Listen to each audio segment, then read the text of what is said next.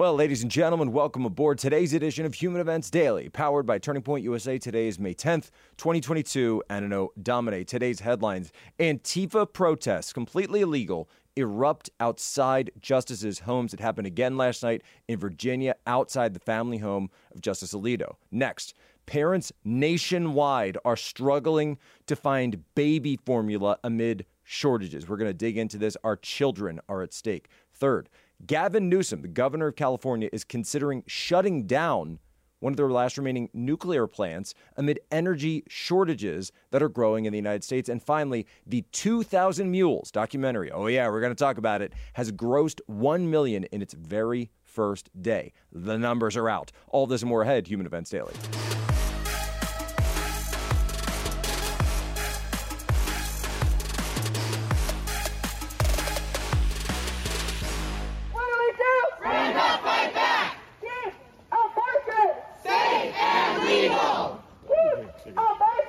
Safe and legal! Keep abortion safe and legal! It doesn't matter what laws you pass.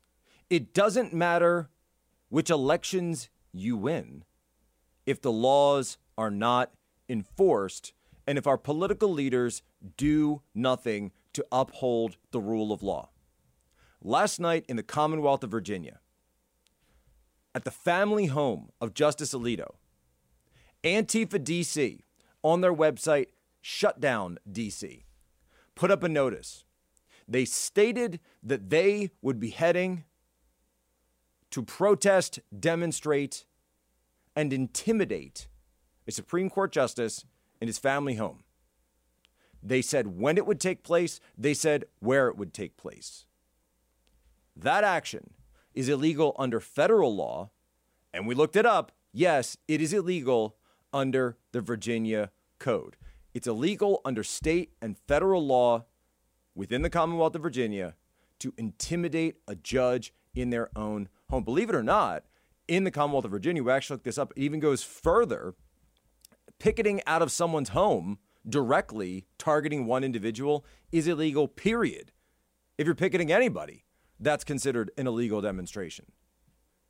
So where then was Governor Glenn Youngkin, who campaigned as a strong conservative, who campaigned as a law and order guy, who actually went, and we found the tweet, who stated that he campaigned to maintain the safety of our neighborhoods?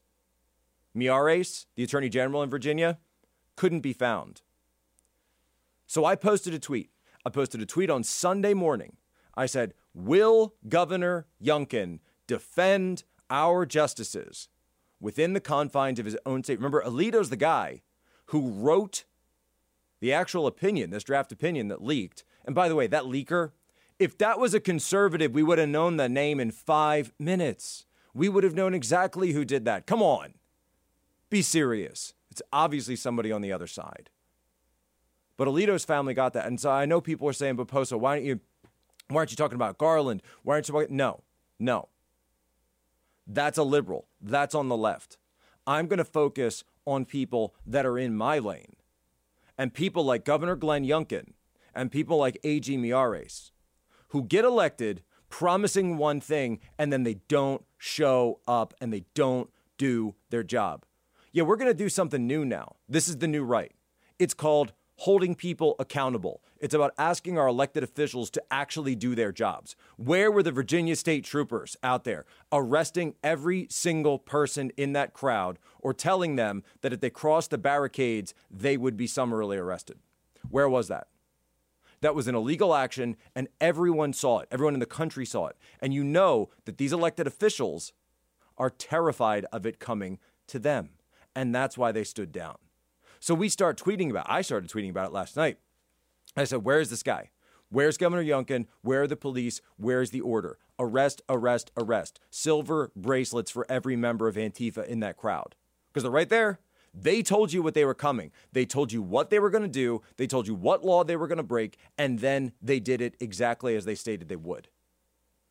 Youngkin says nothing all day. Complete radio silence. And I warned him. I gave him 48 hours warning that this was coming. Tweeted directly at him. His team, they follow me on Twitter.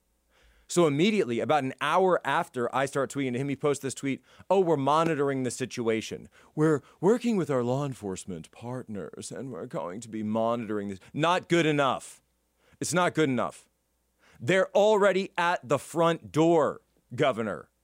They're already there at the family home of a Supreme Court justice. Where's the law and order that you promised? Where's the safety and sanctity of our neighborhoods? You promised these things, sir. You promised them. You and AG Miyares. You failed. You failed in your duty to uphold the laws of the Commonwealth of Virginia and protect the safety not only of your citizens, and obviously the family of Sam Alito, Justice Alito, is one of your citizens, but you failed to uphold the law and protect a Supreme Court justice who is living within the confines of your Commonwealth. I'm sick of it. No more of this. This is the new right now. Almost every day, we hear about another major corporation that's gone woke, tormenting their employees with leftist propaganda and funding organizations who seem to hate this country, traditional values, and the Constitution. That is why I'm proud to support Patriot Mobile, America's only Christian conservative cell phone provider. They offer the same nationwide coverage as the major carriers, so you get the best, great service and the peace of mind to know that your money is going to support free speech, life, and liberty. Patriot Mobile has plans to fit any budget, and their 100% U.S.-based customer support team provides exceptional customer support. Patriot Mobile shares your values and supports organizations fighting for religious freedom, constitutional rights, sanctity of life, and our veteran and first responder heroes. You go to patriotmobile.com/POSO and use promo code POSO. If you're a vet, if you're a first responder, you save even more, so make the switch today. It is time we support companies that love America, love you, and share your values. Vote with your dollars. Take action. Action, action, action. PatriotMobile.com/POSO, PatriotMobile.com/POSO. We will leave the link in the description of this podcast episode. There is growing concern about a persistent supply issue with infant baby formula. Yeah. There's about a 40% shortage right now. Major retailers having to limit how much people can buy, especially acute in places like Tennessee, Missouri, Iowa. This is partly an FDA issue, but it could be a Biden administration issue. I'm just wondering if you guys are planning on taking any steps to help remedy that. Well, let me first say, as you know, but the FDA issued a recall to ensure that they are meeting their obligation to protect the health of Americans, including babies, who, of course, were receiving or taking this formula. What the FDA is doing, which, while they're independent, they are part of the administration, is taking a number of steps to address. That includes working with major infant formula manufacturers to ensure they're increasing production, because part of this issue is, of course, making sure there's stock on the shelves, right?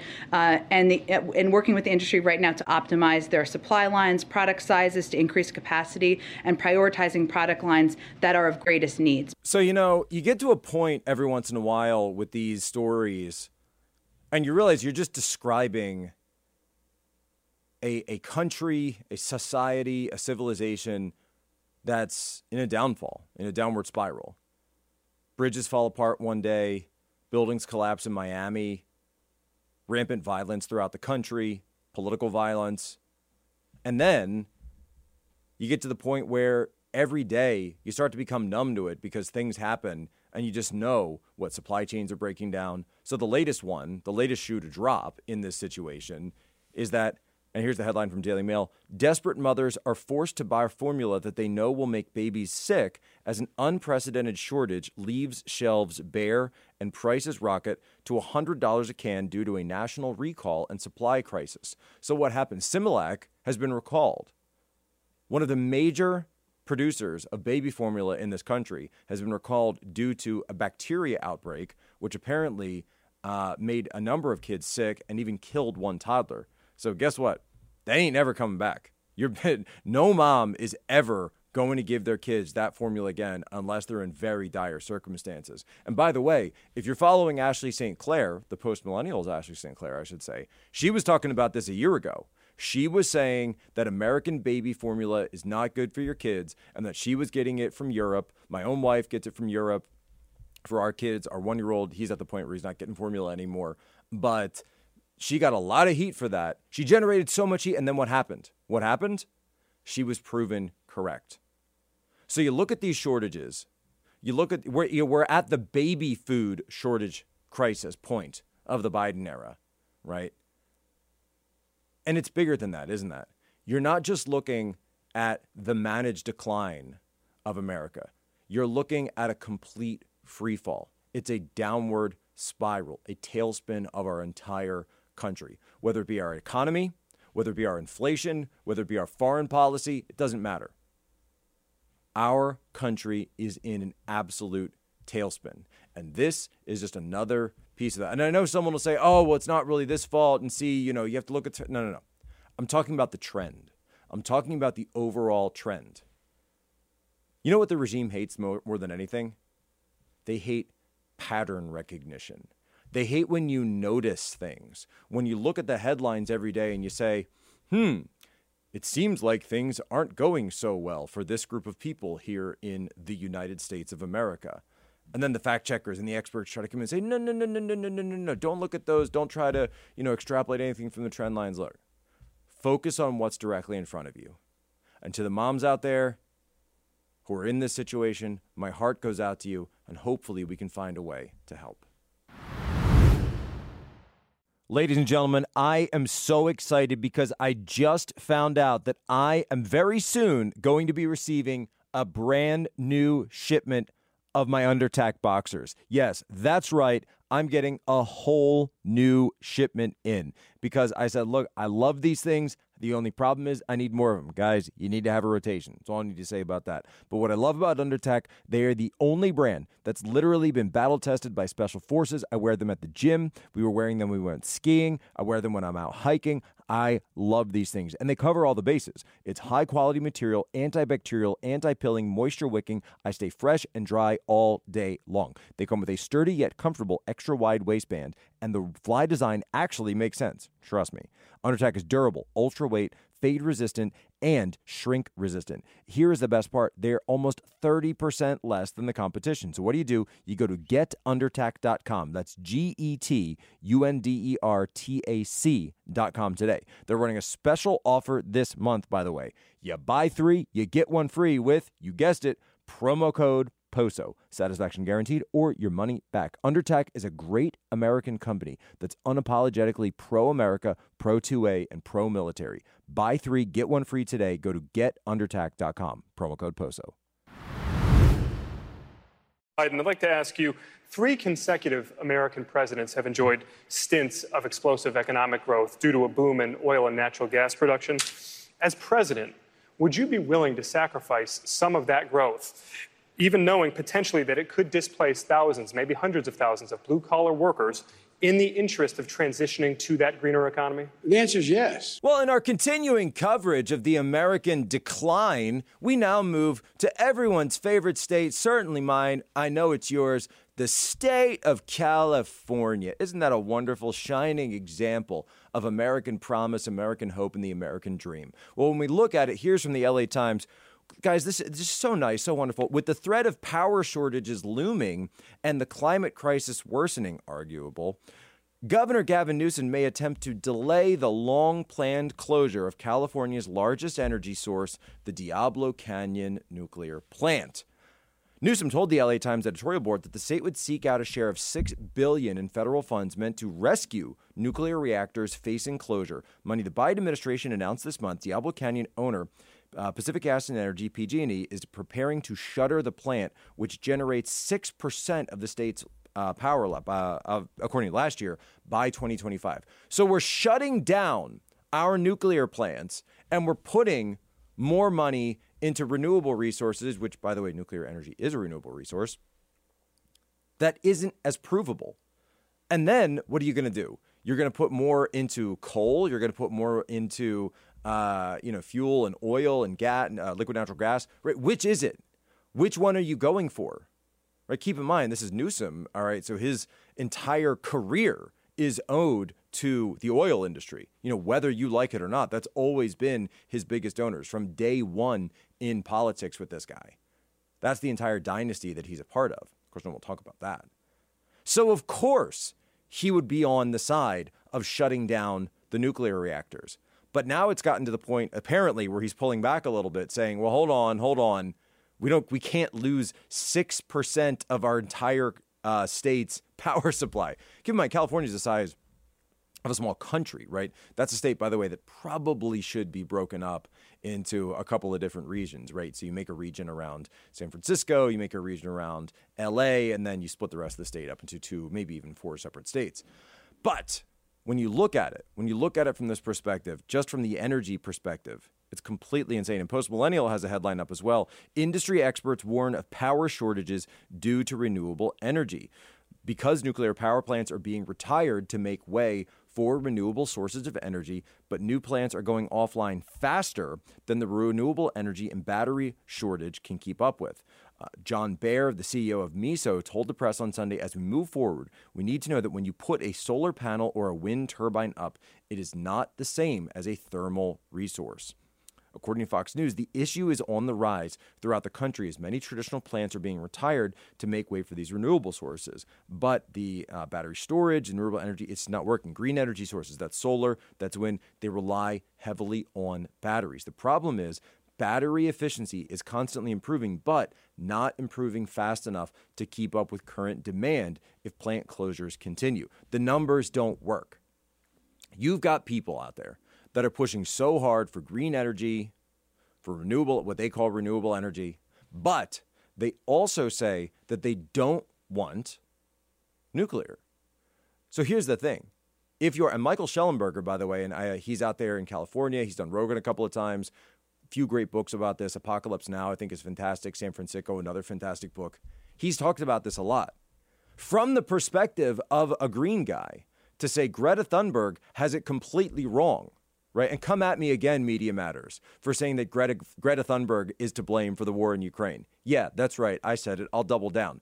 Greta Thunberg is to blame for the war in Ukraine. Why? Because when you listen to her and you have her setting your energy policies, then it leads us to places where you become reliant on oil and natural gas. What does that do for a country like Russia? It makes them more powerful and it makes them more indispensable to the European economy. You're starting to see that now, by the way. You're starting to see that. Obviously, Greta is not the only one to blame. NATO, Biden, the rest of it, a lot of these people to blame. But here in our own country, we are running into this problem of our own design and our own making.